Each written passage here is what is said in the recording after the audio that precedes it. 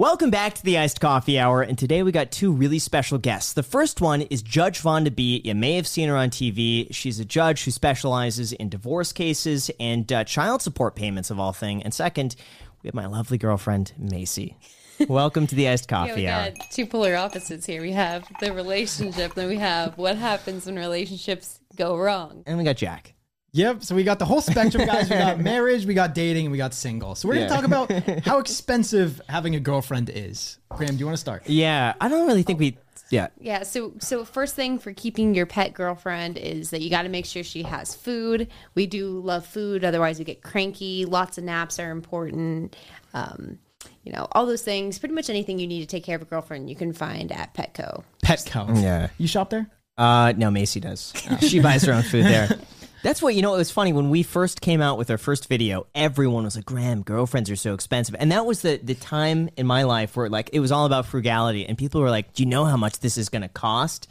And when you really look at the cost, it's not bad. I mean, okay, for you though, right? Because you take girls on, let's say, on not that expensive dates. What was an ideal date when you were first getting started in this? Just with Macy or just overall? In general, yeah. It was bad.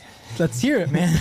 Oh, no. I'm sure so Macy curious. has some experiences here, too. See, I don't know, because when Graham and I first started dating, all of his friends were like, oh, he actually, takes you out and stuff. So I've heard it's pretty bad, but I never experienced it, because I guess Graham must have really liked me. Yeah, one of my first dates I'll never forget was in high school, and I remember...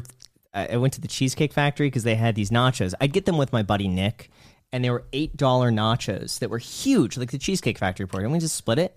Ooh. And but I used to bring my own soda, I'd have a soda every now and then back then. But I'd bring my own and just ask for a cup of ice, so I didn't have to pay the $3. And you did that on a date? Yes. And what did your date think about it? I think we didn't really have a second date. I think we kind of had a pseudo. Through a friend group, and so it was the second date was more of a forced group hangout. I think it's fine. I didn't see any issue with it, and saved a lot of money. Yeah. Okay. As a girl, what would you think if a guy did that? I feel like it's not a good look because I don't know. I feel like then you're kind of gypping the servers a little bit because the server's making money on everything that you're ordering. So I just kind of look at that and. That would be my thought. But I just think you probably found someone who matched your energy a little bit. Or it might have just been cheaper not to have a soda, perhaps, and maybe just have a water. That might have been the smarter way to go. But you and I split nachos Did you really all need the that time. Soda? That sounded like a performative thing. It's like you bring the soda to show, oh, look how thrifty I am. Flexing. Yeah, I also, the Cheesecake Factory also had $5 parking. And so I parked at the convenience store next door and walked over. Save the parking. Did you have the girl in your car when you parked there? Yeah, I did. Okay, I mean that's understandable. Honestly, I would. Let me tell you guys about my first date with my wife, Kelsey. And maybe I've told this before, but I'm not sure. We went to the movies, and I don't buy any snacks at the movies because they're too expensive. So then we go in, and midway through the movie, I hear rustling in her purse. She pulls out bagged popcorn. You call the police? And then she pulled out juice boxes. And that's when you know she's the one. That's when I knew she was the one. Although she did admit to me that, her mom gave her the stuff, but she was raised that way. So it's say we're the same person. Yeah. Juice boxes. Why don't you? Like a Capri Sun or one of those. Yeah, apple like a juices, Capri Sun. really? Yeah, like a Capri Sun or something. Yeah. Or just a water. She also had a water bottle. Yep. She had how big was her She purse, also had man? candy. Yeah, it was crazy. She also had tattooed chef in there. Yeah. Holy cow! Mustard, ketchup, everything you need. She made a full-on Subway sandwich. That's what it felt like to me, man. Yeah. I used to do that. The movie theater where Jack and I grew up used to have these $2 Tuesdays things, and it was right by Winco. Winco, thank you. We used to go into Winco before, and that was when those green military kind of style jackets were popular with a lot of pockets. So I'd go in there and you'd get the bags of candy from there, and I'd put it all throughout the pockets. And so I'd walk in, and I'm sure it was obvious because my jacket was stuffed. But yeah, that's the smart thing you do, Jack. What do I do? Yeah, ping pong. So you're saying if I go on a date? Yeah. Well, usually I'll do dinner. Usually they'll pay for me. No.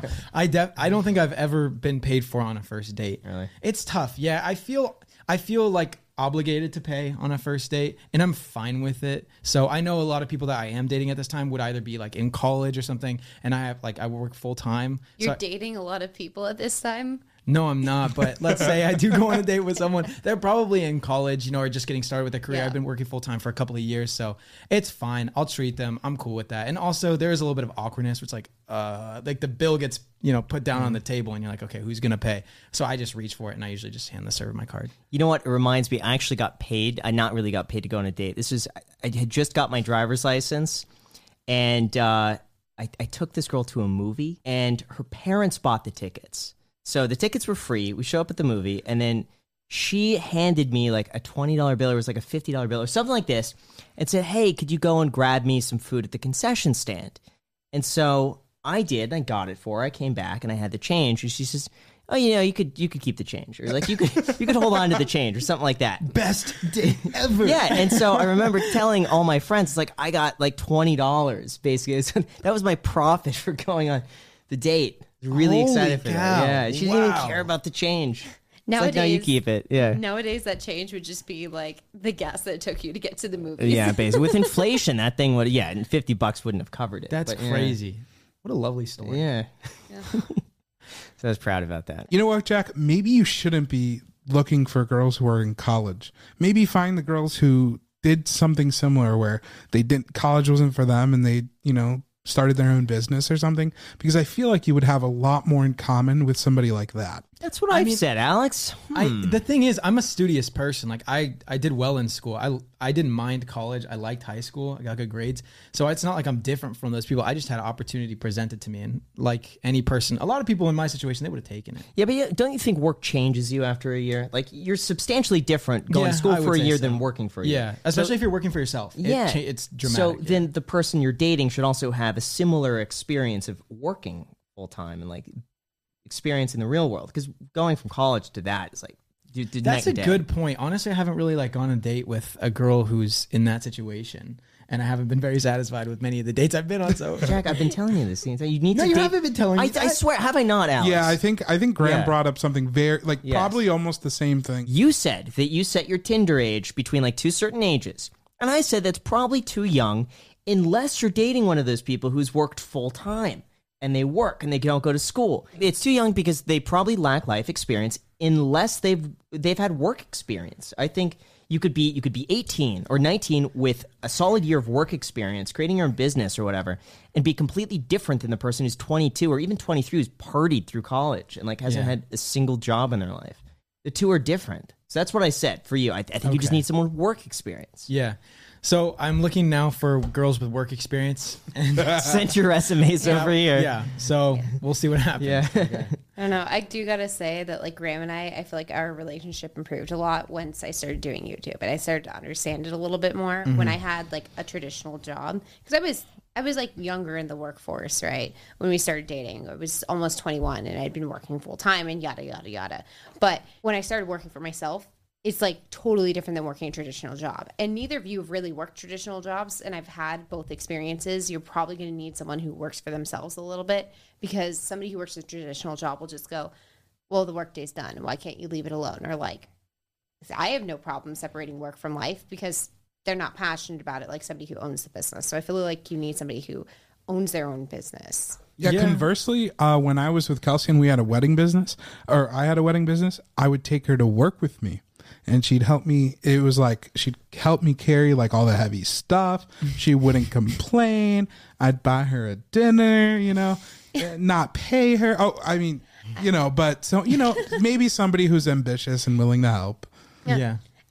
Alex, how did you have her carry the heavy stuff? Yeah. She she's wanted to. literally, Yeah. like, If you she's tiny. She has no weight to pick up the But heavy that's what I things. loved about her, that the fact that she was like, you know, we would go to do a wedding and she'd be like, no, I want to carry that. And I'm just like, I don't want you to hurt yourself. And she's like, no, I want to carry that. You know, she's trying to like show that she was involved in this. And, yeah, so a part of me, I think that's, so I didn't make her, she wanted to, but I feel like that's part of what made our relationship work, even though she wasn't, you know, an entrepreneur in that sense. So let's talk about money and relationships. Yeah, Jack. Because like I said, you guys are dating. You have a wife, Alex. Let's talk about prenups and what's your guys' opinion on that, and how expensive can divorces be? Oh, okay. Let me jump in here because I feel like I have to jump in first. Otherwise, everyone's like, oh, she just agreed with Graham. I think for my situation with Graham, a prenup is totally there. I think if somebody's coming into a marriage with assets they had before, they probably are going to want them after. And I can totally understand a prenup in that case. If you're like both straight out of college and you have nothing to your name, I feel like sometimes that can be a little insulting. But like with Graham's in my situation, it was different. I had my Roth that would, at this point has grown. I have a decent amount of stocks. You have your real estate properties. It's nice to feel like those things are kind of protected, if that makes sense. And just kind of to go into it with a plan. But in other situations, like I can definitely see where somebody's like, that's insulting. I have a friend who both like right out of college, going to get married. And then they both had nothing to their name. I mean, like maybe $10,000 between the two of them. And he was like, I want a prenup. And I was like, yeah, that's insulting. Especially because all your money that you have at that point will go to just getting a prenup. I don't think so. I think it's good to have a plan regardless, even if you're both starting out with zero, because otherwise the default is you leave it up to the state. And we all know how the state generally tends to allocate resource. I mean, it's just, I don't trust it in the hands of a random courtroom, and depending on the state's jurisdictions for whatever, I think it's just better to have a plan ahead of time. Whatever that, even if you're both starting out with zero, you could still, because the whole aspect of a prenup is agreed upon between both parties. So you could always ask for something, and it's up to the two to agree on that together. Yeah, but when you have, like, especially in this friend's case, when you have almost nothing, spending half of that money on getting a prenup just doesn't seem worth it to me. When you already have the joint banking account, when it's already going to be probably 50-50, when it's both of your money that's going into towards all these assets, everything's going to be joint. But that's a lot cheaper to spend, even let's just say $10,000 now, than potentially spending $100,000 getting divorced and fighting over who gets what. Because that would be cheaper still than the alternative. Even if you leave it up to the state and you say, all right, everything's 50-50, I guarantee there's going to be something where one party feels entitled or wants another bit that maybe the other person doesn't agree to. That's more expensive. I can see that. I mean, I will be the first to admit, like, my parents aren't divorced. I don't have very much experience with divorce. So in my mind, I just go, oh, okay, the state would, 50-50 it. But when all the assets are 50-50 and when you're earning about the same and you don't really have very many assets, it should be 50-50 because everything would be joint. I mean, then that's that $10,000 when you go to buy that first home. That's also your money that's being put into that first home. So maybe I just don't know too much with divorces and whatever, but I definitely, like in cases like ours, I don't get where people are like, I feel like you don't trust me if you're asking for one. It just makes it easier when there's stuff we're both bringing in. Yeah. How did the girl in that relationship feel towards the prenup? Was she like discouraged by it? Oh, she said, no, I'm not doing that because everything at this point is 50-50 because he was wanting to have the first home just go to him that they were looking at purchasing. And she's like, well, dude, I'm making more than you. Most of this down payment is my money. Why would you get the house? Well, then that doesn't make sense. Yeah. I think the house should be split in terms of into the percentage of which person contributes. So if one person is coming up with half the down payment, then obviously they should be equally on title.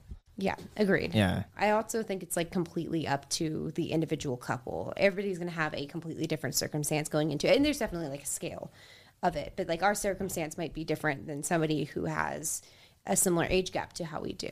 It could be that the younger one's making more money. So I just feel like it's something that each couple needs to come to on their own terms. I don't think they're bad. Personally. No, I don't think they're bad. I just see it as an insurance policy, basically. Like if you have a car and you're driving it around, and you have a choice just to leave it up to the state to decide if you're in an accident, how that's allocated, or you could come up with your own insurance policy and say, at least I know that these are the terms if I were to get into an accident. I think it's a good idea regardless.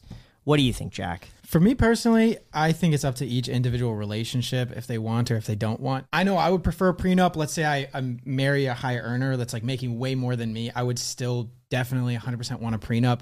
And I just think, because for me personally, I'm able to detach like my emotions from certain things, but I know some other people are different. Like they can see that as a personal attack. If you request a prenup, they could think, oh my gosh, they don't they don't trust me with their absolutely. finances. Like I Yeah. understand other people are different, but for me, I'm pretty good at being able to detach Yeah. emotion from my decision making, and I think that I would just That's definitely why want one. with Macy on our second date, I brought it up Third. because It was was the the third. third, yeah. Okay, second may be a little too soon. It was our third date, and I could tell I really liked Macy, and I could like tell it was going somewhere.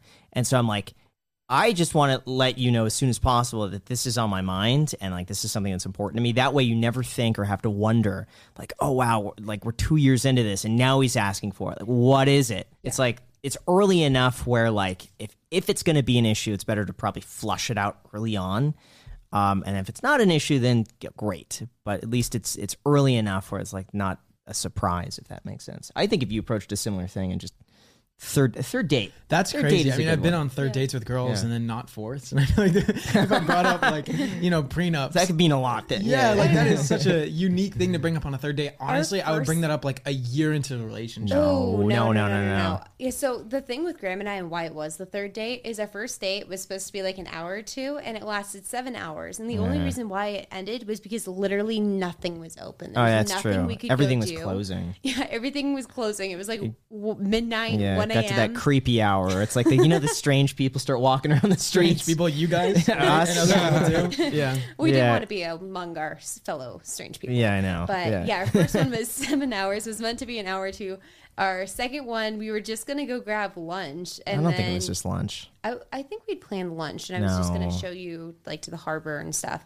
Well, we Oh, didn't. maybe you did. Didn't you cancel work? I did. That was it. Oh, it Yeah. was supposed to be lunch, and then you had work at 5, and you called in sick or something like that. I'd work from like 1 to 5 because I was That still working was that retail it. job on the weekends because I was like, I have nothing better to do besides go in and Yeah. go make money. But yeah, I canceled on it. And then our second date was 12 hours. And again, it stopped because we literally had nothing to do. Everything was closed again. So by that point, it was like we'd spent the time of like going on like, what? Yeah, Like we 5, waited. 6 dates? We waited until 12:01, so we could call it like a 2-day date. That's cute. Yeah.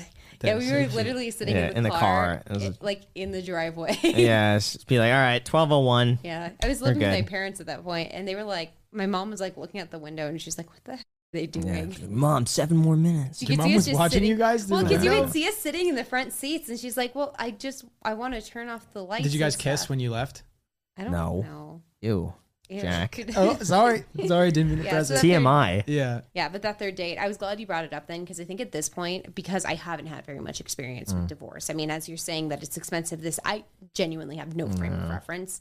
I was glad that you brought it up early because I had time to like research it and really get, my bearings on like what exactly it is, what's the purpose of it, and like at a point where I wasn't so emotionally involved like I am now, that I could kind of detach a little bit and figure out what it was without feeling immediately insulted. Yeah, and it's thorough. I mean, a prenup, you think of every situation possible from like, if the partner is at stay-at-home Are there mom. animals in prenups?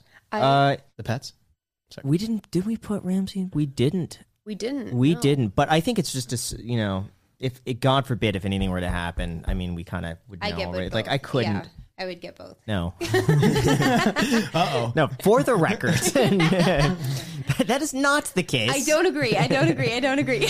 I would just be like, you have to be pretty heartless to like take an animal from somebody. I mean, Yeah. like I just can't. Yeah, but that imagine. goes both ways. Like, just saying, like, let's say she wants both. I know she doesn't, but, sorry, yes, she does. My bad. I love my babies, Yeah. Alex. Then goes the same way. Like you wanting to take 1 or 2 animals, it's like, wow, then you're the heartless The one. thing is, the animals decide. I think it's pretty clear. Bailey is a mama's girl, and Ramsey is a He's also daddy's Daddy's boy. boy. I don't know. Whatever it is. He gives me Whatever a it lot is. more love than he gives you. Well, Gives me a lot of. Bailey spends a lot of mornings with me. So Let's talk this through, guys. Anyway. Let's Well, talk this through. I don't Okay, think there's so anything to talk It's through. kind of It's like- kind of joking. Okay. We're, Yeah, there's we're nothing- joking. I'm just trying to talk stir the through. pot. All right, Alex, as a married man, do you have a prenup with your wife? I do not have a prenup with my wife. I'll have you guys know. We thought about it. We talked about it. But we are considering doing a postnup. So, Is everything okay? yeah. What do you want to talk about, Alex? What's wrong? Air it out. No, man. no, everything's okay. You Yeah. tell us. No. We It's just us here. Only us. The prenup stuff, I definitely think it's up to the individual. In terms of like separating assets and stuff, Kelsey and I got together with relatively similar amounts of assets. And she helped me build the business, and she supports me in the business. So because of that, I didn't really care about getting a prenup done before I got married. But talking about like what Graham was saying, I definitely don't want to leave something up to the state to decide. So we want to do a postnup just to kind of put every situation out there and how we would want it to be split. But we are a little bit different in terms of you guys because we kind of keep separate finances, but we kind of look at stuff like, for example, if we buy a house, if we're both making the decision to take our personal assets and put it into a joint asset, we kind of think it's kind of split a little bit more evenly. Even if I were to have more income or Kelsey were to have more income, at that time we're making the decision though when we do that. But that's where we're at. I think that's good. Yeah. Yeah. My one condition, I think, for the prenup the whole time I've been doing, because I remember I asked you, I think it was on that third date. I'm like, are these done like after engagement? Are these typically done like before engagement? Or like, how does that whole thing work? And you're like, typically it's after someone gets engaged. My whole condition, and somebody, for whatever reason, this really fires people up, was that I wanted it done before getting engaged. Because I just thought that was kind of a little morbid to be like, so what are we going to do if you die, huh? Yeah. Like, where am I? It also puts a- whatever. And like, what's going to happen if we divorce? Also, like, I feel like, and not that I'm unstable about our relationship at all, but it's like an extra little thing that I can be like, okay, we got through the prenup process together. We're going to be fine, you know? It's also weird to get engaged to someone and then have that as like a condition of the engagement. It's like, here's a promise, but before we do that, here's this. Versus like you get everything else done and then it's just, I don't know. I feel like it's probably better to get it out of the way. It's untraditional to do that, but I agree with that. It is. It's kind of weird, but I'm like, I would rather like at this point, now it's just like, okay, then we get engaged, then we plan a wedding, and like you just get to plan the wedding. You don't have to deal with the lawyers, you don't have to deal with whatever. You just are planning a wedding, having fun. But then it's also the fear of testing. like if that doesn't happen, what's going to happen to the wedding? And like, oh, if I don't agree to this, everyone's counting on us now, and then you have the situations of like, oh crap, are you agreeing to this because you just want to get married and not cancel on everybody, or is this like a real thing? So I think it's probably better to get it done sooner. What's the total cost of a prenup? How much does it cost? Could be anywhere from like $1,000 to probably $20,000-$30,000. It depends on the situation. So they could vary. I bet you could get most for probably $1,000 to $3,000. How much did your prenup cost? $10,000. Or no, all in it was under $15,000 total. You guys couldn't have just like pinky promised or something? Pinky promise. I could just do like over text message. Would have been cheaper. Well, yeah, see, that was my thing earlier too with my friend that they only had about $10,000. I'm like, that's literally probably going to be like, I know ours is a little bit more complex because they obviously don't have anything. You have a lot of things, but it's like that's all your money, and then you're starting. It doesn't off. have to be. It could be. They could probably find someone for $1,500 to $2,000. That if not cheaper.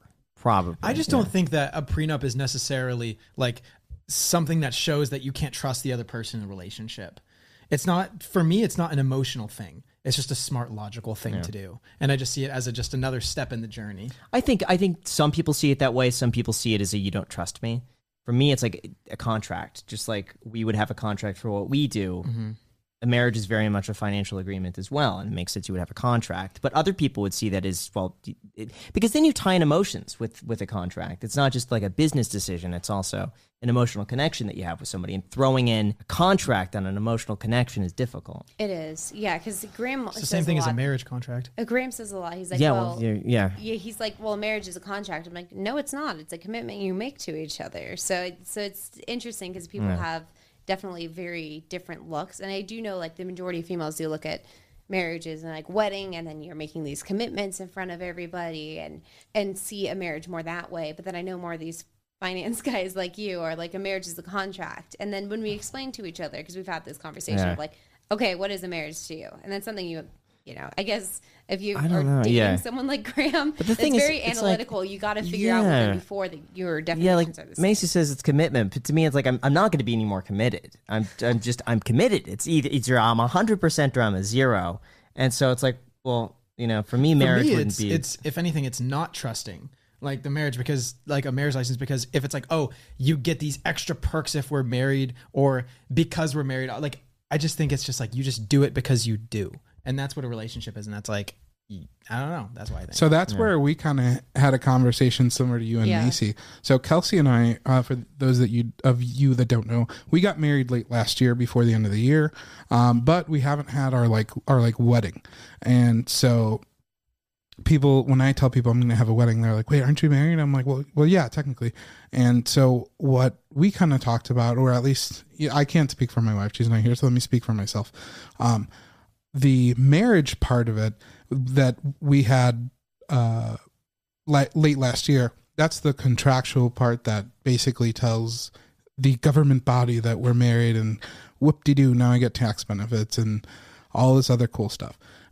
The part that means more to me is having a wedding, and then we didn't do vows last when I call it eloped, I guess you could say. So when we get married this year, when we have the wedding, that's when we'll do our vows, and I, like Macy said, that's kind of where we're making a commitment in front of like family and friends and stuff.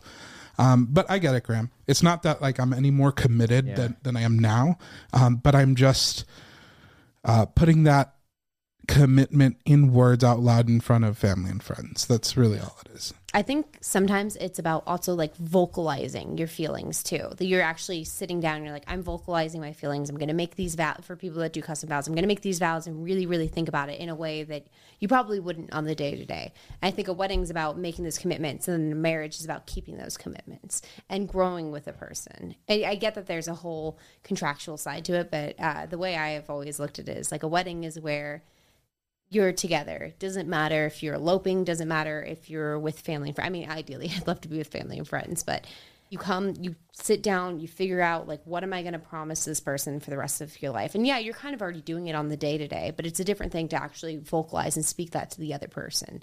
It's like being in a relationship with somebody. For example, if they never said, I love you, I would be like, do they love me? You know? And it's about like you're sitting down and you're vocalizing it in a very, very, I don't know, intimate way with the other person. So now after seeing anecdotal Yeah. love and money stuff, we're going to actually get someone who has evidence and statistics, and she's a judge, and she's going to be talking about expensive divorces, some crazy stories, and all of the other nuts things about divorces. Let's bring her on. Welcome. We're so excited to have you on. We've been talking now for about 2 months, I think, going back and forth on Instagram. Yes. I think it deserves some clarification how we kind of met, but I was looking for videos. I've been watching The People's Court a lot lately and reacting to those videos because I love the stories. And when I was searching for new People Court videos, your videos came up from Support Court. And I was like, what is this? And so I started watching these videos. They're amazing. Thank you. I absolutely love them. And so we reacted to a few of the videos, and just, I think it was you, Jack, who's like, we should just DM her and get her on. Or maybe I DM'd you. I can't. I think you mentioned it in a reaction video. You're like, oh yeah, I should reach out to you, Vonda, and you can come on the iced coffee hour or something like maybe that. Maybe that was it. And then you reached out to me. Yeah. And then sure enough, you happen to be here in Vegas. So we have a lot to talk about, both in terms of legal issues, child support issues. Maybe we could talk about everything else that's involved in either marriage, divorce. We want to hear all the juicy stories that you have and how you got to have your Judge Vonda B show. Okay. How did that come to be? So I am a practicing family law attorney. I've been doing that for the past 8 years in Dallas County. Well, one day, I believe it was on a Saturday, like New Year's Eve or something, about 3 years ago. I was watching TV, and this show called The Couples Court came on, where it was a husband and wife acting as a judge. And I was like, what is this? I've never heard of Couples Court. Then after Couples Court went off, you had Paternity Court that came on. And I said, wait a minute. Now we're talking Couples Court, Paternity Court, you have People's Court. Nobody is talking about child support. That is the most controversial area of law. Why isn't anybody talking about that? So within my office, a couple of guys, they do all of my editing and marketing, everything like that. So I went to them and I said, hey, what do you think about filming a show where I act as the judge and I reenact cases that I've seen or handled personally? Yeah. And they were like, Vonda, that's an amazing idea. That is a good idea. So we started filming, and now what you see today, 3 years later, is support court with Judge Vonda B. I never envisioned it to be that big because I literally started it to educate people about child support laws in Texas. So to see it grow from one follower to over 153,000 now on YouTube, I think it's pretty cool. That is now. How much are you making from YouTube now? Because I have a feeling pretty soon, if not already, you're going to make more money from YouTube than you will practicing law. And actually, we have. Congratulations! Thank you. Gosh, thank you. I had What a posted good on idea. Facebook today on one of the lady lawyers channels. They were asking, hey, when are you ladies going on vacation? When is your staff going on vacation? I said, I actually closed down December the 1st, and I'm not going back until after spring break. No. And they were like, wow, boss. wow! But yeah, it's good. The ad revenue is amazing. You should do a sponsor in the middle of one of the how funny would Oh that my gosh, be? I would love That that. would be sponsored. fun. I would just put it in. Thank you to Grammarly for sponsoring this in the middle of the Oh support court. Let's here. do it. Gosh. Yeah, listen, you should be. Well, we could talk a little later on the ways to monetize your channel. But Okay. so, how did you get into law to begin with, and why child support? I always wanted to be an attorney. Ever since I was, I believe, 2 years old, I always wanted to be an attorney. My dad retired from the sheriff's department in Dallas County. He worked there over 30 years. My mom retired from Dallas County as a supervisor in the felony courts. So it was one of those things that I just kind of fell into. Yeah. And then I married the bailiff that's on the show. Well, the newer episodes, the older episodes that you see with the bailiff, that's my dad. Oh, So the newer episodes, that's my husband, Christopher Shaw, who is actually a police officer. He's so the cool. police chief at UNT Dallas. Is located in Dallas and also at the UNT College of Law in downtown Dallas. Cool. So yeah, it's something I just always wanted to do. And in child support in particular, I had a personal experience with child support with my son's father. And it was one of those situations. My situation was not as bad as I've seen others. Yeah. You know, but I was like, why not do this? So it kind of found me. You know, I had the patience for it. You definitely have to have patience. The personality, of course, because you have to have a lot of compassion when people are coming and talking to you about child support issues and the mom is not paying child support or the dad is not paying child support. There are a lot of hurt feelings that lie underneath that. Yeah. So once I can kind of counsel through that, then we can move forward with the progression of the case. What was your first case you ever took? I'm sure everyone remembers the first case. Yeah. What was that? The first case I had, it was dad trying to get custody of the child. Mom, I believe, was an exotic dancer. And she was posting all over Instagram, you know, about her clients. She was posting her body and there was marijuana that were in the pictures. So dad is like, yeah, I don't think this is safe for the child. Interesting enough, I go to court, and in this particular county in Dallas, it's located in Tarrant County. So Tarrant County is like the Fort Worth, the Arlington area. They are zero tolerance on drug usage of any kind, including marijuana. The judge looked at me right in my face and said, Miss Bailey, it's only marijuana. And I said, Judge, it's only still illegal.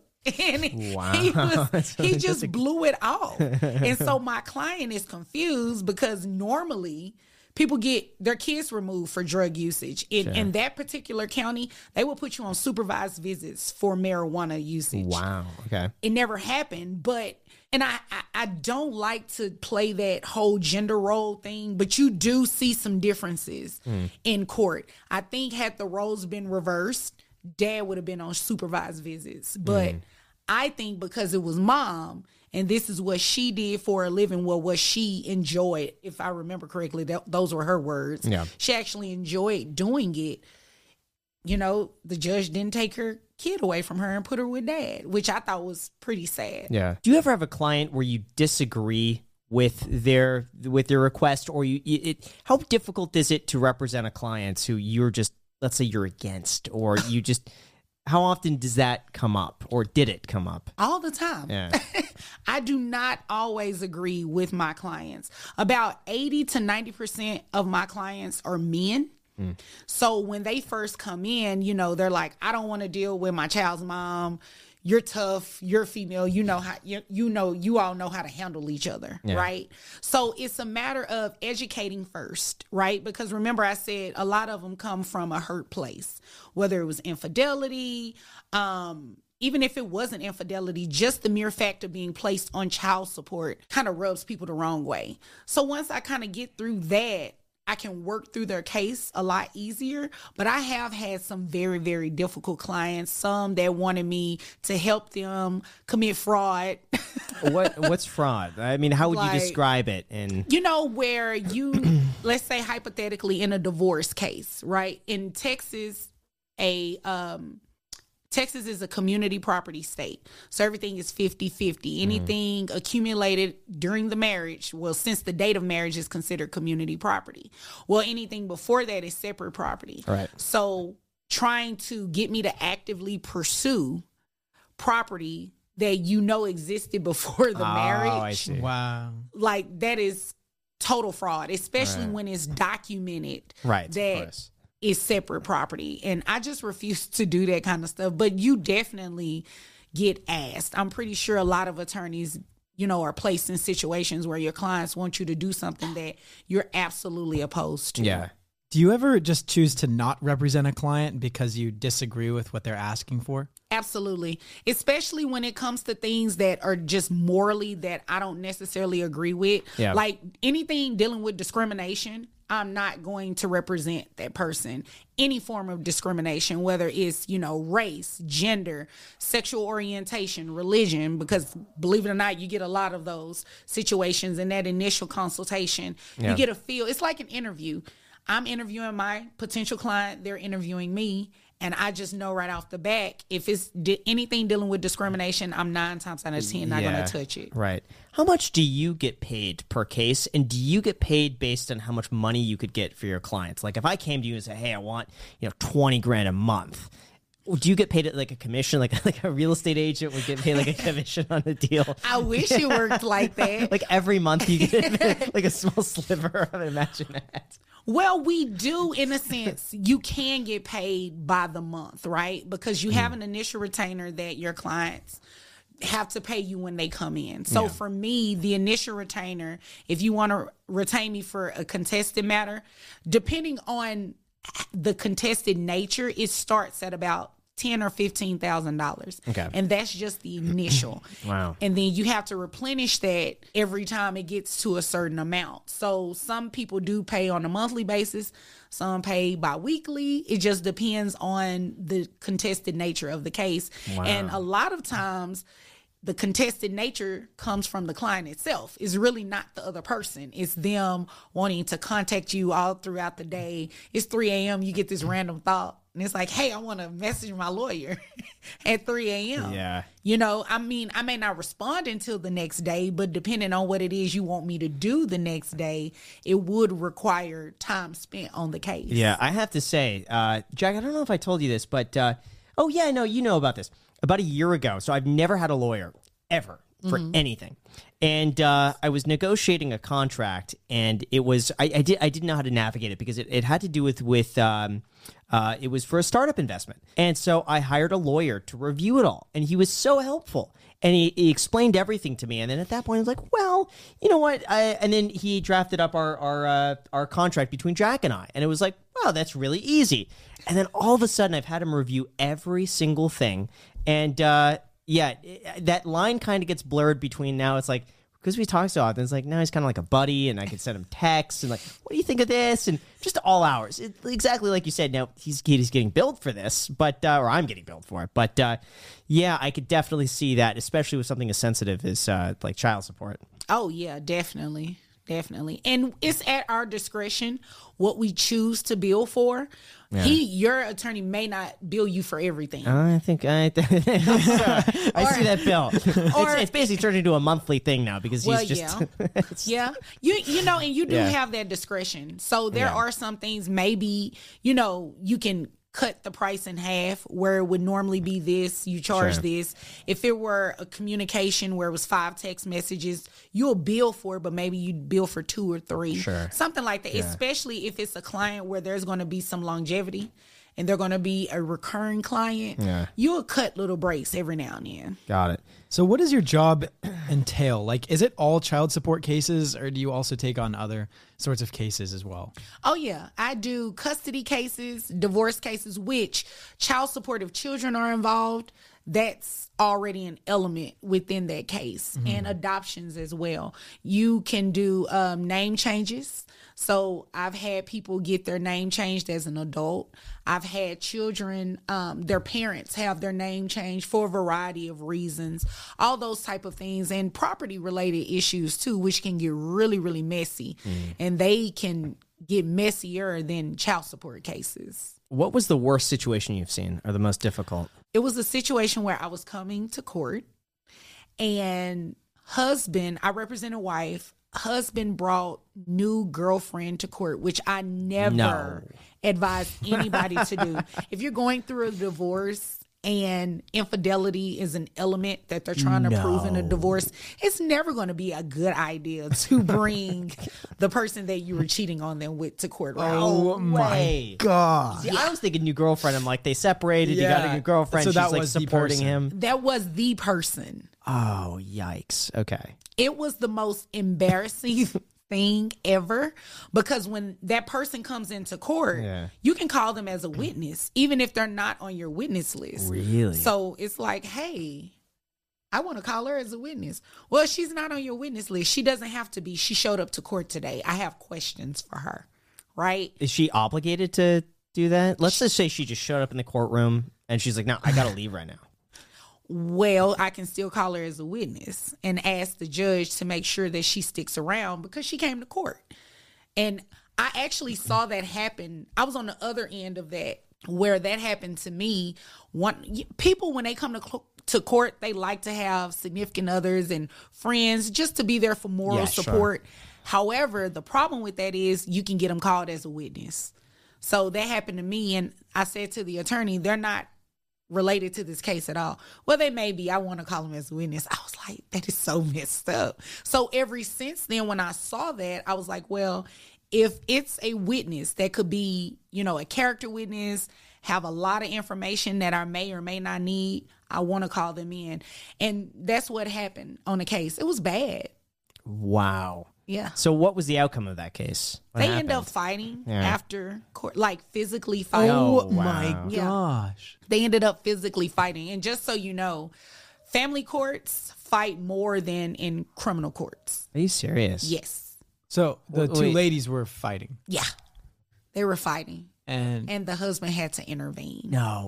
break it up, right? Yeah. And they went to jail because you have bailiffs there. no. Yeah, they went to jail. It was bad. They waited out until they got outside of the Yeah. courtroom. But yeah, it was right there in the hallway. It was like the wildest thing I'd ever experienced. Oh now, my I've gosh, seen yeah. fights in the courthouse that literally did not involve me. I was at one end of the child support courts, and I'm looking to the other end of the hallway, and you just see people fighting, right? And that's normally what it is. Oh my gosh. It's hurt feelings. Someone is bringing someone new to court, right?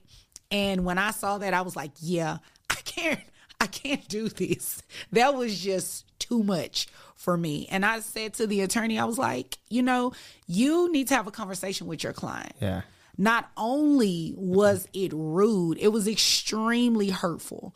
They're going through a divorce, and I think they had been married almost 20 years. That's a long marriage. We're not talking about people that, just eloped and been married a year or two. We're talking about a 20-year marriage. There are a lot of hurt feelings there. Gosh. Oh, I can't imagine that. Oh, well, I experienced it, and I never have to see that again. Wow. Jeez. So on like these TV shows, how real is something like The People's Court? I've always been curious, like if some things, because some of these characters, I mean, they're characters. I mean, it's just Yeah. like, how do they find this guy? How do they screen for these people? Because we've done our own, like we did the Graham Stephan show, right? People call in, and screening for interesting calls was so difficult, and we just didn't get enough. And so I'd imagine like The People's Court, they get these insane scenarios. Like how much of that is scripted or played up? I mean, a lot of it is scripted, but with certain shows, they have where the judge is an arbitrator.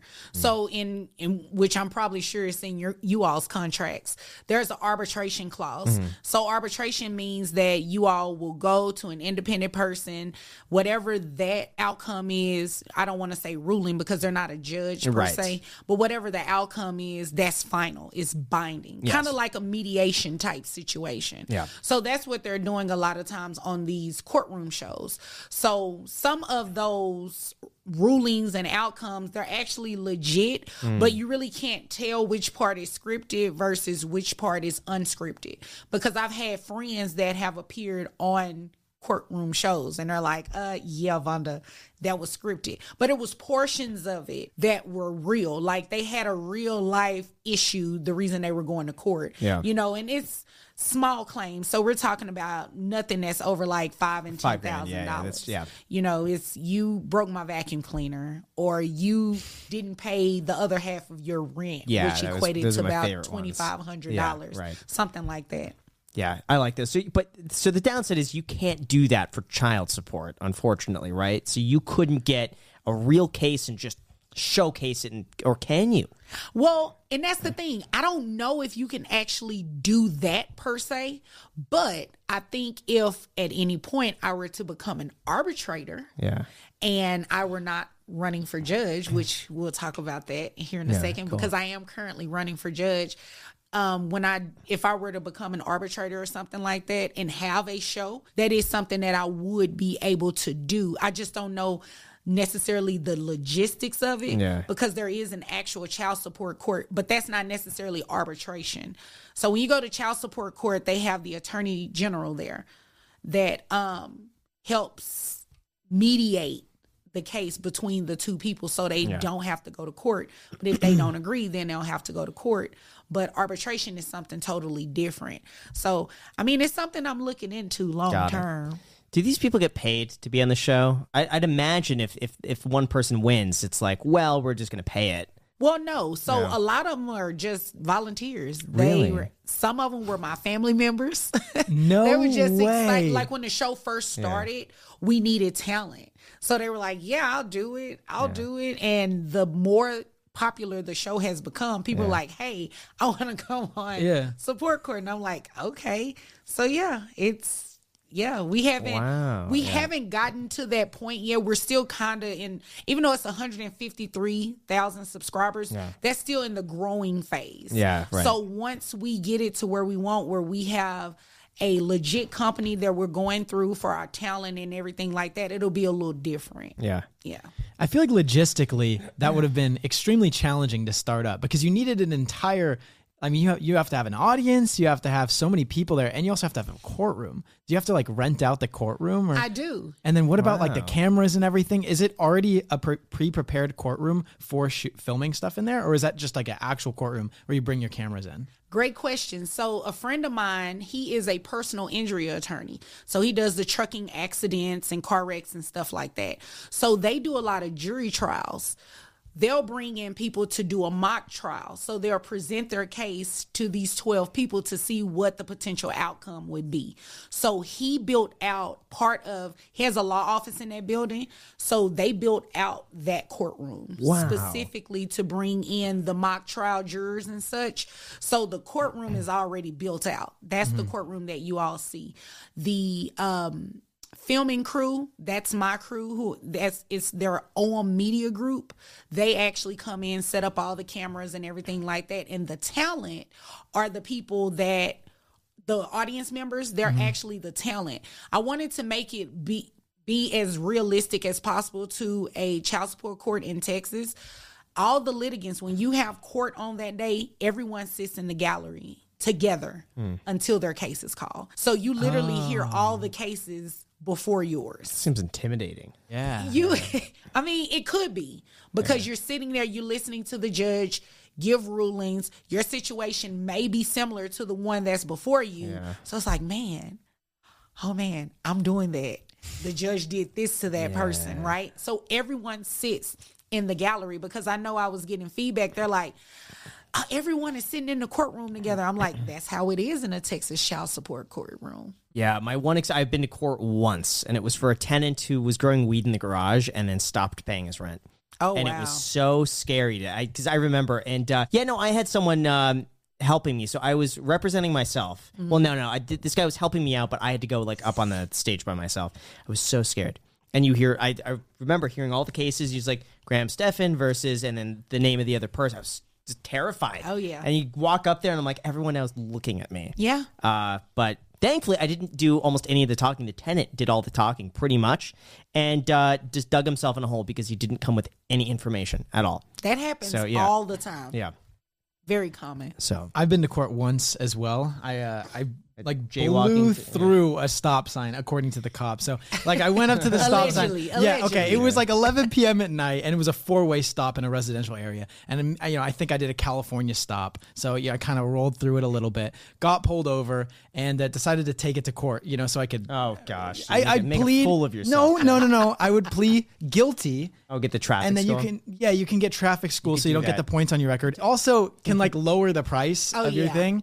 So like I went in with like a $250 ticket and it went down to like $220. So I saved like $30. And I also didn't get the points on my record. But I remember I filmed this because I was so frustrated for like going through the stop sign because let's be honest, not a lot of people come to a complete stop at Right. stop signs where you feel the car like, stop. Yeah, Drake calls it a rollie. Exactly. It's a rollie, not a stop. Exactly. Oh, yeah, exactly. So I figured no one does that. And there was a stop sign leaving the courthouse. And I looked for the cop that came and pulled me over, and I found him in the parking lot. And I watched him drive out of the courthouse, and he did not stop. Yeah, I filmed it. You did. And I went back to that courtroom, and I went up to the person standing at the door. I'm like, I just caught the cop committing the exact same crime that I committed and why I'm here today. What can we do? How can we make this right? And he's all, yeah, you're going to have to go to like the police department and then like file all these reports and everything. It's Should've like, and done what that, do I right? get out of that? Yeah. Like, Right. what do I get out of that? No, but I filmed it. It's like, it's posted to some random YouTube channel I have. Someone has to find it. Yeah. Yes, they have to. We have to make it go What viral. would the title be of that? It's like cop pulls me over for running a stop sign, then runs a stop sign. Are you It's serious? something like that. Yeah. And it's Yeah, like, it's we like a need to- 20-second clip. Yeah, we need Yeah. to change that title, make it something shorter. Yeah, well, Cop this is- breaking the law, something Yeah. like that. Yeah. Oh my god. Cop making a rollie. It was frustrating, yeah. Let's talk about different case scenarios, okay? Okay. So let's say if someone were to be making as much money as, let's say, Graham over here, what would that support court like verdict be like if you were to marry someone and then split? Yeah, I was curious about this because let's say in a scenario where like someone makes, let's just say, $20 million a year. Okay. Okay. The other person makes $200,000 a year. Okay. You're living as though you make $200,000 a year, even though the one person's making 10. How is child support dictated in a scenario like that? It depends on the needs and the lifestyle of those particular children. Because child support in Texas, it is very simple. It's a calculation, talks about your gross, your net, you get the net from taking out the taxes and everything like that. After you get the net, how many children do you have? And of course, giving you credit for any health insurance that you provide, right? Sure. It's straight like that. Well, you have nuances where in the Texas Family Code, there are certain factors that you can ask for to get what's called above the guidelines child support. So let's say hypothetically the children have a special diet. They can't eat anything gluten, right? Okay. So there's a chef Sure. that comes in, cooks these children's meals 3 to 4 times a day. They go to daycare at in an exclusive neighborhood, an exclusive area. They have tutors that are world renowned. They're in golf programs with private sessions, all those type of things. Sure. Those are some of the things that you can then go into the court and say, hey, I need child support a little bit more than what the guideline would be. But you have to meet that requirement before you go to court. What happens is, in that same scenario, people feel like, oh, they make this amount of money, so I'm entitled to this amount of child support. It doesn't happen like that. I don't know if you all are familiar with Chris Brown has a child support case out of Houston, Texas. I didn't know that. Yes. Chris Brown, the rapper? Chris He has a Brown, the kid? rapper. I had no idea. I didn't know that either. Yeah. He has 2 kids now, I believe. I had no clue. Yeah. Yeah. Well, Okay. he has a child. His case is out of Houston, Texas. And the mother of that child receives child support based on the cap. So in Texas, there is a cap. It's up to, well, at that time it was a lot lower, but now it's $9,200 of your net resources. That's the amount of money that you can get. No matter how much money Chris Brown is worth, she's only entitled to that $9,200 cap. Well, like I said, back then it was like, I think it was $8,550 at the time that Sure. that case took place. Yeah. So child support, she received like $2,000 and $2,300, something like that. It's not a lot of money. Well, people online were having reactions to it, right? They were like, Chris Brown is worth all of this money. Right. Why isn't she entitled to more? Oh my God, I'm gonna move to Texas because it's so cheap. And it's like, no, that's not how Texas law works. She didn't have any facts, according to the court documents, right? She didn't have any facts that described a lifestyle of the child that required anything extra. So she should get the bare minimum, the baseline. Well, when I say bare minimum, $2,300 is not bare minimum Right. for the average person. But considering his income, it was the bare minimum. So absent anything showing that this child is, let's say, special needs or has anything going on that will require that extra care in terms of funding, you're going to get what the guidelines Now, I says. thought it was to create a stable environment for the child so that when they go from one house to another, there's not a big discrepancy. Wouldn't, in that case, there be a huge discrepancy between Chris Brown's lifestyle and, getting paid $2,300 a month? And that is a great question. Yeah. You said Chris Brown's lifestyle. Yeah. His lifestyle is not the determining factor. It's the lifestyle of the child.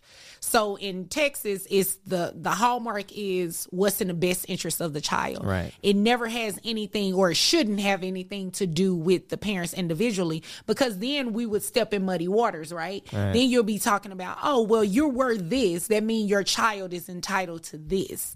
And that's a Yes. scary way to look at things, Yeah. because even if you're not someone who's Chris Brown, let's say you're a CEO who lives in Texas, you make $500,000. Then if you base that off of, lifestyle of that person that makes $500,000, they would exceed what necessarily the child should receive based on what the law says. So it's on the needs of the child. It always starts Got there. it. Now, is that every state or is that just Texas? Does every state have a maximum, or? Every state has their own. I don't necessarily know if every state has their own maximum, but every state does have a certain cap in guideline that they use in order to determine what someone is going to pay for child support. Child support in Texas closely resembles that of California. California is also a community property state like Right. Texas. Now, the amounts are different. So for one child in Texas, it's 20% of your net resources. In California, I believe it's 40. 40%. 40%. That's a lot. It is a lot, which But is why a lot of 40% people come to Texas and have kids. But 40% up to a cap? Or is it just 40% of net resource? No, 40% up to a cap. 40% up to that cap. Got it. Okay. Yeah. I have a question. So, what if they're making millions and millions of dollars, but it just so happens that they set like a 15-year plan to grow their business and they spend everything on business growth, and then they're only making like $100,000 a year? Like, can they go after those funds and say, no, you're using them to grow your business? Or how does that work? That is a great question. So in a situation like that, you'll need a little bit more of research, right? So I've seen cases where attorneys have hired what's called a forensic accountant, someone to actually come in and do the tracing and come and testify to where the money is actually going and what someone is actually making, because you can separate the business from your personal. So even though your business may be making millions, you may truly only be making $100,000, which is typically what people want to be placed on child support for, right? So it requires a little bit, in a situation like that, it requires a little bit more research to actually find that. What I found, people that have situations like that where their business is making a lot of money and they're trying to say they only make $100,000, Yeah. they never separate the business from the personal. What do I mean by that? They don't have like a checking system that's writing them a check every 2 weeks or every so often. They're literally transferring money from their business account to their personal account. And when you do that, me as an attorney, I can look at that and do an average on a monthly basis, like how much you're transferring to yourself, and say, hey, you're saying 100,000, but according to these transfers, and it links back to your personal account, it's coming up to $300,000. So in a situation like that, well, you don't ever want to do that, because that's just not good for business, right? Right. But then on top of that, you want to make sure that you're separating the two so you don't muddy the waters. Got it. Yeah, they call that commingling. Very much so. Basically, you're saying that in order to prove 100,000, they need to actually pull 100,000 from the business to the personal. Everything else stays in the business. Correct. Got and it. the best way to do that is to not pay yourself personally like that. Get a checking system to where you're getting a W-2. Getting a W-2, making sure it's on your tax return, all your documents look good. And the forensic accountant, that's the best person to do that tracing for you. If you have a regular CPA or someone like that who can do it, that would be great too. But it's going to require someone else independent of yourself to come in and say that. Yeah. There was a very wealthy real estate developer in Los Angeles. He was married, I think, for only like 2 years. And his ex wanted, I think it was $75,000 a month from him to maintain her lifestyle. And I was like, what? That made no sense to me. But she was fighting it. And this guy was basically, he was a very prominent figure, and he was trying to suppress all the news about this, because the more he said no, the more she's like, well, I'm gonna blow this up in this thing, and now you're gonna see it on this publication. It's gonna be everywhere. Bully him into doing it. Right. And I don't know the outcome of that, but yeah, I have to look that one up. The one I looked up recently, I cannot think his name. It just went viral on social media. People were upset about him paying so much money. I can't remember how much he has to give her for life. And everybody was upset about it. And I said, well, did any of you bother to read the article? He agreed to it. And we were on Facebook, and they were like, why in the world would he agree to that? And I said, you have to think the media is only giving you so much of what actually happens in these people's lives, right? So if he knows he's worth this amount, because I looked it up, I think he was worth like $4.3 billion. it must have been billion. It was billion. It was $4.3 billion. I cannot remember his name right now. But he agreed to pay so much money. I said, think about it. He's worth all of this. There are probably assets that he was able to maintain in order to give her that money, right? So whatever it is that he has probably working behind the scenes or on the side, it's a drop in the bucket to just give her what she's asking for. So it just really depends on the circumstances. Wait, so in that case, he was paying her a lot of money? Yeah, it was a lot, and it was for the rest of her life, if I believe I read that correctly. Okay. The media is only giving you a very small glimpse of a 20-year marriage or a 30-year marriage. So it just really depends. And a lot of these situations that you see with spousal maintenance, they've already been kind of groomed to be set up to have that lifestyle. So at a certain point, if you think about it from a legal standpoint and not necessarily a moral standpoint, because we typically like to look at everything from a moral standpoint, right? Correct, but if you look at it from a legal standpoint, if this person has been in this relationship with you 20 years, they've raised the children, you have been able to grow your business, focus on your business, do all of those things, is it legally right for them to just walk away with nothing? Right. You know what I mean? Yeah. So from a legal standpoint, I can see it a little better. If it were a moral standpoint, I probably would have a little bit more of a difficult time. I do see a difference if one person is staying home, they've taken time off from their work, they're out of the workforce, they're taking care of the children, they're supporting the family.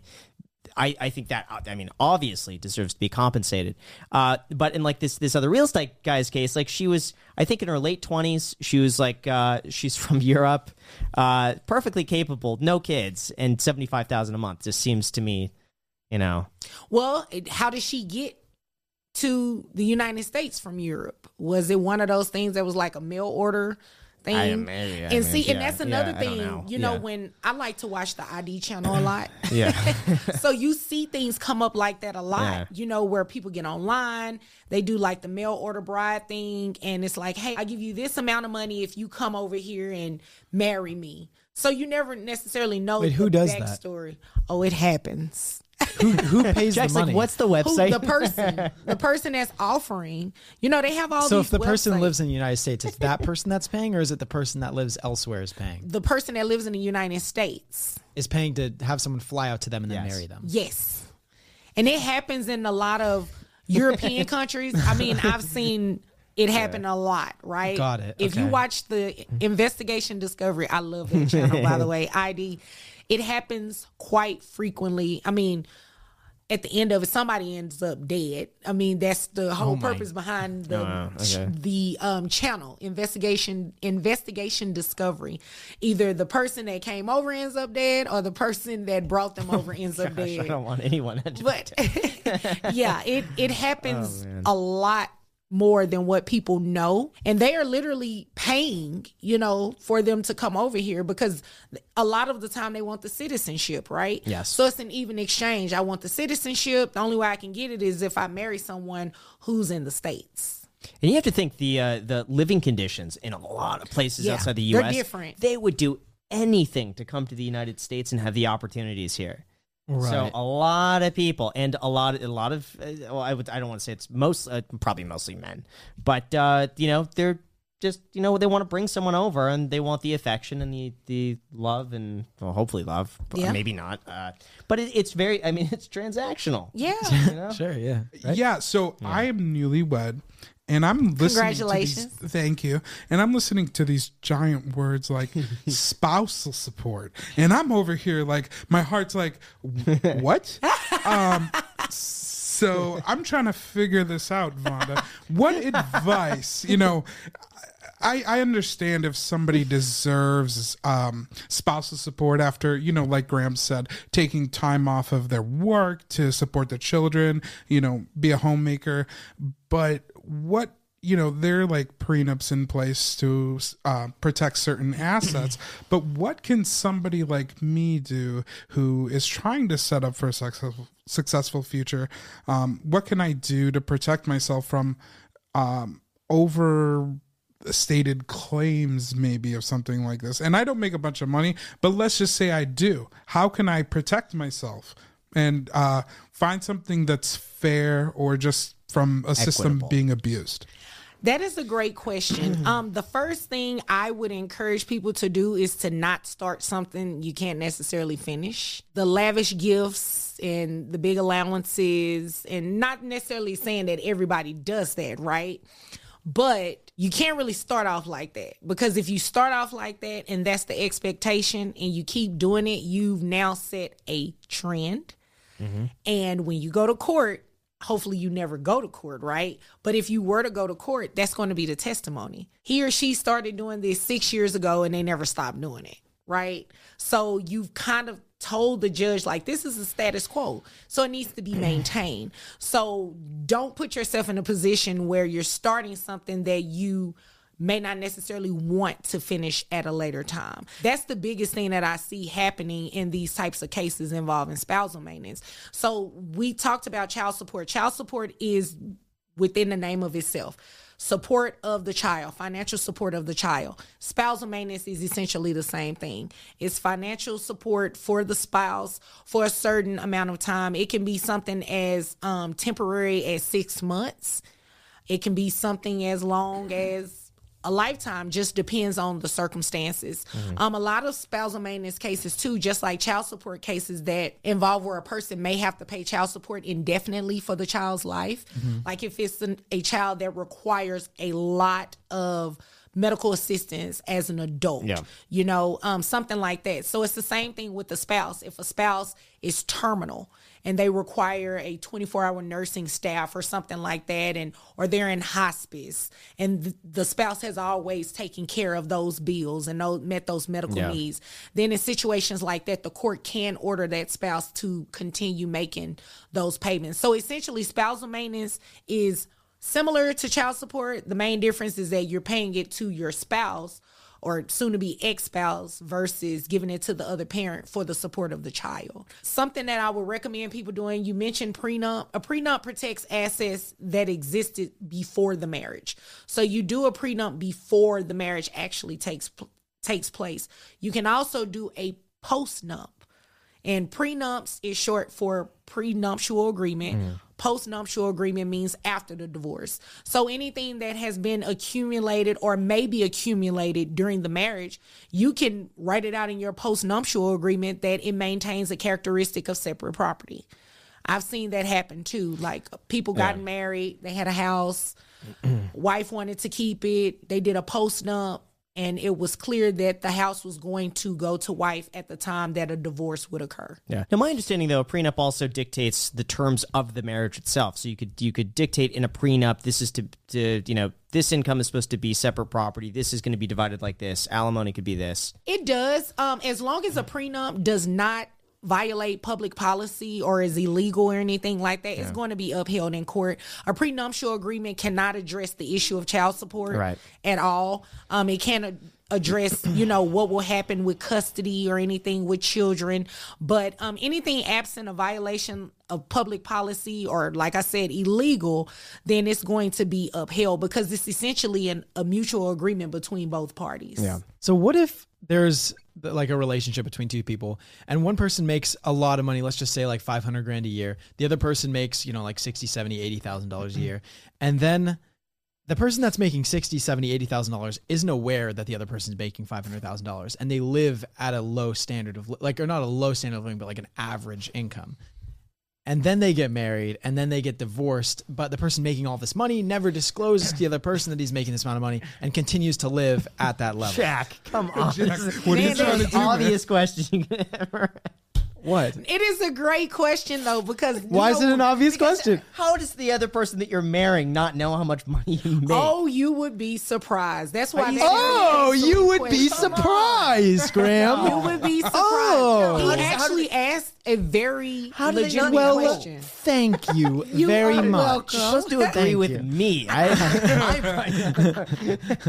do they not know? Really? How do you not know? You will be surprised. You'd be surprised, Graham. But they get married and they have no idea how much the other person makes? That happens a lot. What? Yep, And all the time. you end up not... I mean, it's the same thing like when people are divorcing. It's like all the skeletons come out during a divorce. Gosh. You find out about children that you didn't know existed, that were either created before your relationship started or created during your relationship. I mean, I've seen that happen. Same thing with assets, hiding assets, putting things in other people's name. Although you are the one who is the custodian of it, it's in someone else's name, it's offshore. That kind of stuff happens. So it is very, very possible that a spouse could be marrying someone and not necessarily know all of the money that is attached to them or the debt, because a lot of people, they live off charge cards. I've seen that happen too in divorces, living off charge cards, living this very lavish lifestyle. And then next thing you know, you get these notices in the mail that are like 3 and 4 months. Like, hey, the bank is getting ready to seize your house. Oh, wow. And you're like, wait a minute.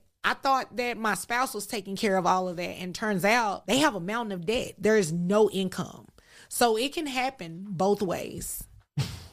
I kept telling Jack, I'm like, there's no way you're getting married without the other person knowing how much you make. But that's assuming everybody is honest. I mean, because everybody is not. I guess so. So what happens in Jack's scenario? In this case? In terms of a divorce, like with spousal maintenance? Yeah, like you live at some lower standard of living that when you could, achieve with the joint income.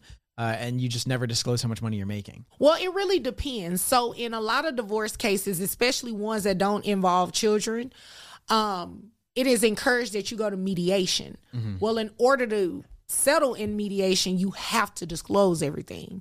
And in a lot of divorce cases, everything that's not disclosed ends up getting revealed some type of way, especially if the attorneys do what's called discovery. Discovery is just a fancy word to say, hey, give me all this information. So Texas law has changed, so you have to give this information up front now.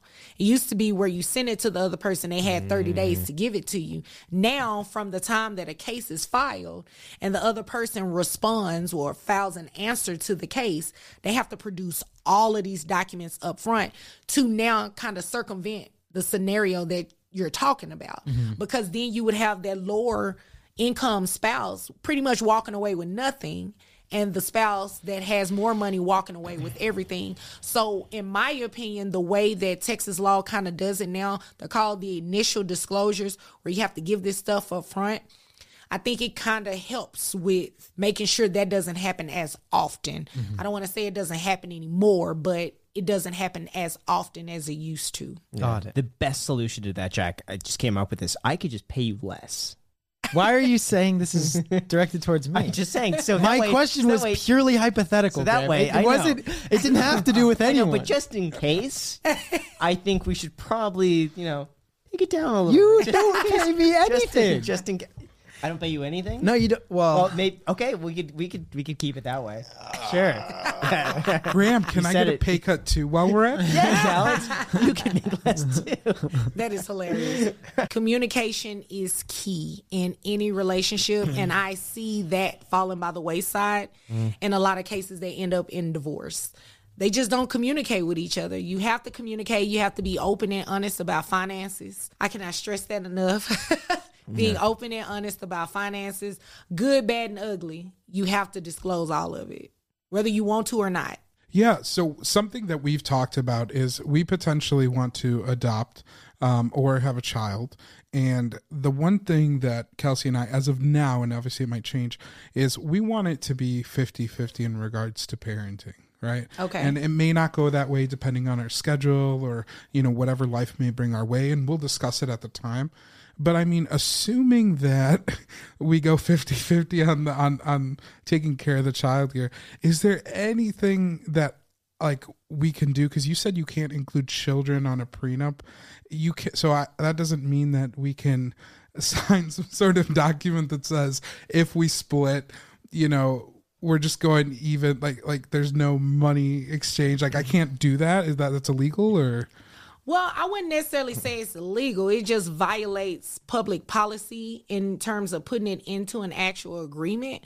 If you all are going to adopt, though, you can do, what is that called?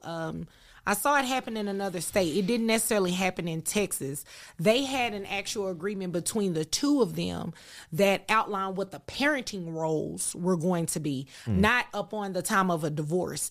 At the time that they were married. Gosh, people should do that when they have a kid to begin with. Well, I mean, wait, I don't understand. A parenting agreement. So it's kind of like, but in Texas, you usually see a parenting agreement after someone is placed on child support. This situation was different. They adopted a child and outlined before any divorce or child support or anything like that, what the parental roles were going to be for each parent. And I believe this case, I want to say Arkansas, but I could be wrong. But it was a same-sex couple. It was two females, and they outlined what each person's roles would be when it comes to parenting with the child. Eventually, they did go through a divorce, and it got really messy because then it ended up not having anything to do with the parenting roles. It was the parent that carried the child trying to say that the other parent was not the parent. Oh. So they were the courts were able to use that parenting agreement between them to show that, okay, this is the parent. Because if you didn't think it was the parent, you wouldn't have agreed to that. Right. But yeah, putting something, it doesn't necessarily have to be in writing, right? If you're talking about adopting a child with your spouse. But I think it is important for parents to outline what the parental roles are. You should not just let one parent take 100% role on everything. That's, feeding the child, clothing the child, taking the child to school, picking them up from school, scheduling their doctor's appointments, dental appointments. One parent shouldn't do that solely, because that's when you start getting into trouble. And you mentioned you want to co-parent or do a 50-50 split. Everything you do during your marriage has to be 50-50. And that number, I really don't like the term 50-50 because nothing really is 50-50 in general, right? Someone at some point is always going to do more than the other one. But as long as in terms of parenting, you guys are sharing responsibilities. As long as you do that, you should be fine. But you're not getting a divorce. You're not getting a divorce, so you don't have to worry about that. Well, thanks. And so the other thing that you were mentioning too about not establishing a trend, right, when it comes to certain gifts and stuff, to avoid maybe abuse of the, what is it? Spousal maintenance. Yeah, yes. spousal maintenance. Yeah. So you're saying this year what I could do to avoid that is maybe not give any Christmas gifts. No, that's not what I'm saying. I knew that's where you're going. You can give Christmas gifts. Just keep it under $10. You just have to. There's a difference between showering your spouse with gifts every now and then, anniversary, birthdays, versus some of the things I've seen where they have an allowance of $10,000 a month. Oh, jeez. Right? That's their allowance. Yeah. And that doesn't include the cost of health insurance, car note, car insurance. It doesn't include any of these things because I've seen that happen. And when you maintain that lifestyle like that for some of these 10, 15-year marriages, how can you then get to court and say, Judge, I can't afford to keep maintaining this? Well, what have you been doing for the past 10 or 15 years? Yeah. So that's where you kind of get into trouble with that. Interesting. So what you're saying is just, as long as you're being fair, as long as, you're not trying to max out credit cards, live above your means, it should, hopefully the court should find a good solution for you guys to have a fair split should that happen. Oh, yeah. And ultimately, you want, when it doesn't involve kids, you want it to be equitable. You used that word, Graham, earlier. You definitely want it to be equitable. You want the other person to be able to live. You want the other person to be able to provide for their children if children are involved. If no children are involved, you want them to be able to maintain some of the same things that they were doing. So it wouldn't necessarily be equitable if they aren't able to do that anymore. Or for the flip side, that other person, it wouldn't necessarily be equitable to them if you've maintained doing something for so long that they've become accustomed to. That's a part of their lifestyle to then snatch the rug from under their feet. I don't think that's equitable either. So yeah, just be fair. Yeah. What about this? What are some red flags that you've seen in relationships to watch out for? A lot. First off, if the person has another child, Jack. If the person has another child, if they are talking bad about their child's parent, that's always going to be a red flag. Always. And it never fails. I have cases where, they were dating, they thought they liked each other, and that stuff was going on. And then next thing you know, they're in child support court because they have a kid. And it's like, okay, history told you, right? Yeah. That you were going to be in this position because they used to say these type of things about the other parent to you. So that's a huge red flag to pay attention to. Another red flag to pay attention to is a parent that does not take care of their kids at all. Yeah. You definitely have to pay attention to that. Don't take care of their kids at all, or do it when it's convenient for them, or they're not providing any financial support whatsoever, or not really in the child's life. Those are some things, that will definitely, if you're not careful, will end you up in child support court. I mean, there are plenty others, but those are the ones that pop immediately into my mind when you're thinking about child support. Wow. I agree. I think the ability to split amicably with someone is it tells you a lot about their character. For example, let's say I'm on a date with this girl and she starts negative talking her ex. Immediate red flag. It is for many reasons. Oh, gosh, for many reasons. Yeah. It is a red flag because just think about it. There is something good you can find in everybody. Right. At some point, right? And to just speak negatively about them. Now the relationship may have ended bad, but you dated them. So at some point there was something Voluntary, good to say about them. So you either just talk about, you know, the situation and how it ended, maybe what you could have done differently, because it's two people, right? You play a role in it, but to just bash and trash talk the other person, yeah, You that's know what? always going to be a red Reminds flag. me of one date I went on. This must have been like 8 years ago. It was a while ago. But I went on this date, and I forget how we even met. But went on the date. The entire date was her talking about her ex. Yeah. The entire date. And then it was revealed towards the end of the date. I've never in my life walked out and just like, Wait, this is the one you walked out on? yeah. You told me about this. Yeah. Did I tell you? Yeah. I But think you anyway, said it on the podcast. did I? Maybe. Yeah, did you say you were going to the bathroom? Yeah. Yes. Yeah, okay. Yeah. You And talked you about never it on the came podcast. back? Yeah, I came back. No, Oh but my it was so bad. gosh. But she had also revealed something about like she was also dating someone else, but it wasn't official, and she didn't know if he liked her or not.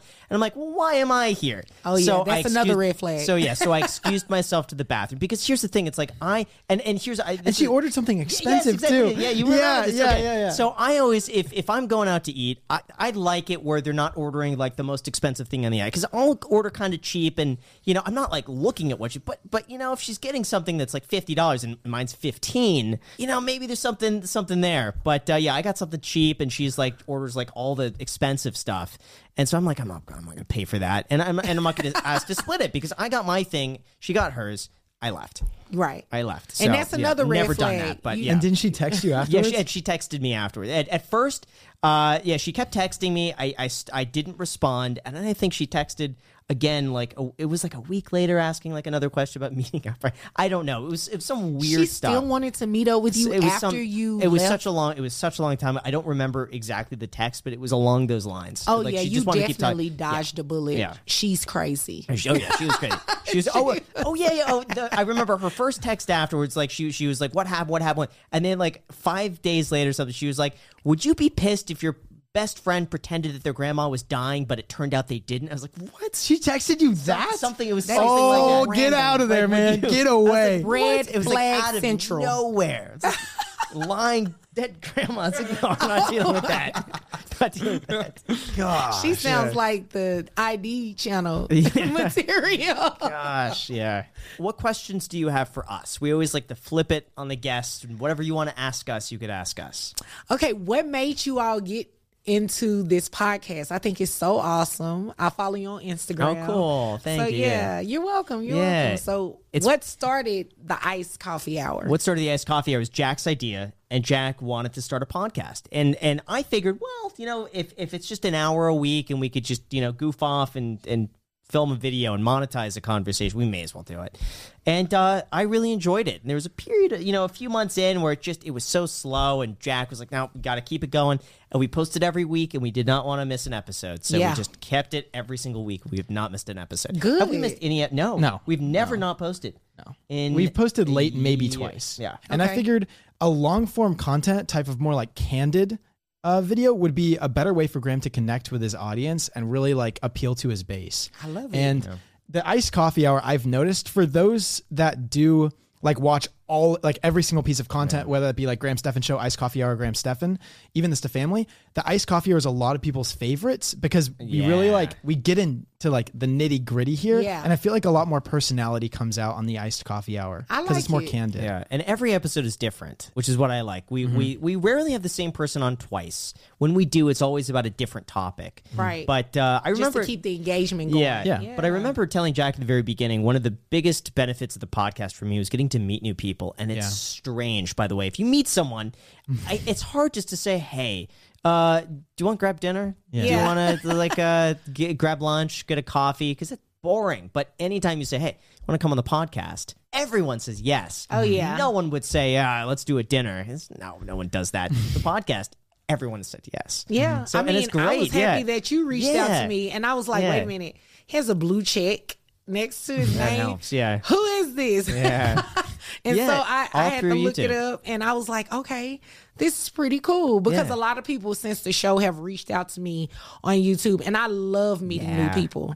It is like my thing. Yeah. I love meeting new people because I don't really think you necessarily meet a stranger per se. You just haven't crossed paths yet. Yeah. Right? That's fair. So yeah, I'm excited. Yeah. I was definitely gonna say yeah when you said Cool. podcast, and Yeah, when I saw exactly. you were in Vegas, I was like, we're going to Vegas for our anniversary. Yeah. This is perfect. But see, had I said let's grab dinner or something, or let's grab let's grab lunch. It would have been or harder for coffee. you to even ask that in the first place. Yeah. You want to grab dinner? Hey, are you coming to Vegas so yeah. we can go to dinner? Yeah. Wait a second. Yeah, then there's always like, what's the motive behind it? Yeah. Like, why dinner? At least with the podcast, like, come on the podcast, we could talk. Right, But right. yeah. So it definitely helps. But you'll find that YouTube is probably some of the best networking ever because everyone is on YouTube. And everyone now in Agreed. my life has come from YouTube. Yeah. Pretty much everybody that I could think. Besides family, it's like everyone I talk to now is YouTube. Yeah, everybody that has reached out to me have come through the YouTube channel, through Instagram, some sort of social media medium. Yeah. Now They've I'm going come to tell you what you need. You should absolutely start posting these videos on Facebook if you're not doing that already. Oh yeah, I don't do it as often. You got to get consistent with it. You got to post every episode that you're doing, edit it down, post it on Facebook. Okay. Then do Instagram Reels. Same thing. Just post that to Reels and then TikTok. Okay. That one video that I watched with the lady, what was it? She didn't want to work and her husband was making more money and she was like, Oh, well, that was I just tough. don't- The guy oh, who was a mechanic. Yeah. Oh, and yeah. You said, well, you could go work. And she's like, I don't want to work. Yeah. That would go viral. That video, if you took that down, the best 60 seconds of that video, and you posted that on TikTok, that's 1 million views. I sure will. Yeah. I sure will. And like I said, I'm running for judge, so that will. So what does that mean exactly? Running for okay. judge? We haven't heard this. Yeah. So I've been practicing law for the past 8 years. Now I'm running for family court judge. It's the 255th Family District Court that's in Dallas County. So pretty much this court needs restoration. Like literally, from you name it, from a judge banning people like attorneys out of the courtroom, which is a big no-no because the courtroom belongs to the people, right? Doing things like that, showing bias on the bench, clear bias, different things like that. I just was tired of seeing it. And in my community, I'm born and raised in Dallas. There's a specific area in Dallas called Oak Cliff. I don't know if you all are familiar with football or anything, but the South Oak Cliff High School is a high school located in Oak Cliff. They just won the state championship. And it's been, 61 years or something like that. So it was a big deal, right?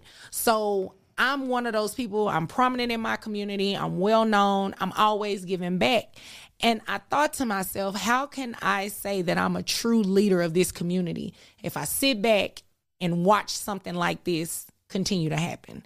So it was like, Vonda, you're just going to have to walk away from your nice salary, your nice comforts of what you're used to. You're going to have to sacrifice yourself and make a difference.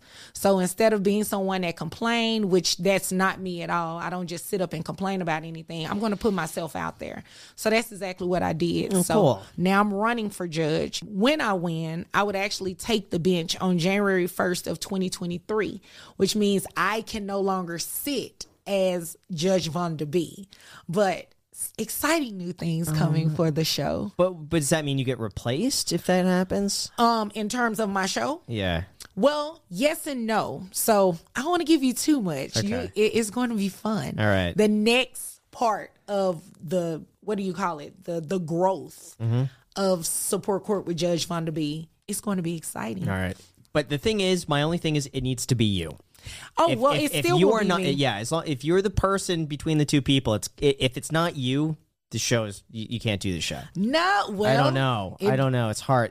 Well. Like you can't replace a Judge Judy. Like when she goes, she goes. It's like she's made the show. I feel like you've made the show. Thank you. I Yeah. appreciate that. Depending on who the person it is you get Yeah. and where you actually spin it, it can be very successful. Okay. And that's Right. where we're headed with that. Okay. So that's why I say I can't tell you too much because Yeah. it's going to be awesome. Trust me. I will still have some role with the show. Okay. Because as a judge, I can still consult, right? Okay, like how sure. we're sitting here on the podcast. Yeah. So I can still do the reactions and the educational segment after the fact. Okay. But who will actually be in that role will right. be a little bit more exciting. All right. See, I liked your approach because I felt you were really fair and nice. Oh, yeah. And like you weren't demeaning to the people, but you were Oh, you, no. you said the same things that I was thinking. Yeah. So that's what I liked about it. Yeah, and it's going Yeah. to be like that, the direction that the show will go once I win. Okay. I think you'll like it Cool. still. You're gonna say, All right. Wanda, this is awesome. right. Why didn't I think of that when we were talking on the podcast? I think you're gonna Okay. like it. You just have Cool. to stay tuned. All right. But until then, Yeah. you will get all of me. All right. You All right. will We get all expect of it. me. All right. Sounds Absolutely. good. Anything else you wanted to bring up or ask us? I don't have any other questions. Just thank you for Yeah, the thank Thank you invitation. for coming on. over here. Nice Really to Really meet nice appreciate meeting it. you. Nice meeting you Yeah. too. Do you like coffee? Do both of you like coffee? Not as much as I used to. Okay. When I was in law school, when I was studying for the Yeah. bar, I kind of got away from coffee to keep Okay. myself from being so jittery. Got it. Okay. And so now I drink coffee maybe once or twice a year. once or twice a year. Yeah. And what about your husband? He doesn't drink coffee at all. At all? No. He doesn't like it. What? Wow. Okay. Well then, I was Get your day started Yeah. off right. yeah. I was going to Bankroll Coffee was going to provide you with some complimentary coffee if you would like it. So the offer's there, or you could gift it to somebody else. Please gift So, it. all right. I would love for a coffee drinker to All drink right. it. Okay. I could give it to you, and you could decide who's worthy of it. That's a good idea. about that? My Okay. mom and my sister Yes, both please. love coffee. Okay. Well, Well, thank you so much for coming on. It was really nice Absolutely. meeting you. Thank you Nice guys to for meet watching. you. And- Pop a sub, pop a like. yes, subscribe. You want to tell them to subscribe because like 50% Definitely. of people don't subscribe. Definitely like, subscribe, and share the video. Okay. And tell them to get their free stock down below in the description. That's worth all the way up to $1,000 when they use the code Graham and sign up for public. Say that. What he just No, said. just say it. Say it. Just Well, thank you freestyle so it. much. Freestyle it. Drop in the comments. Yeah, that's it. That's it. That's it. Sure. Okay, close enough. Thanks, guys. I'll Thank see you. Thanks. Oh, that was so fun.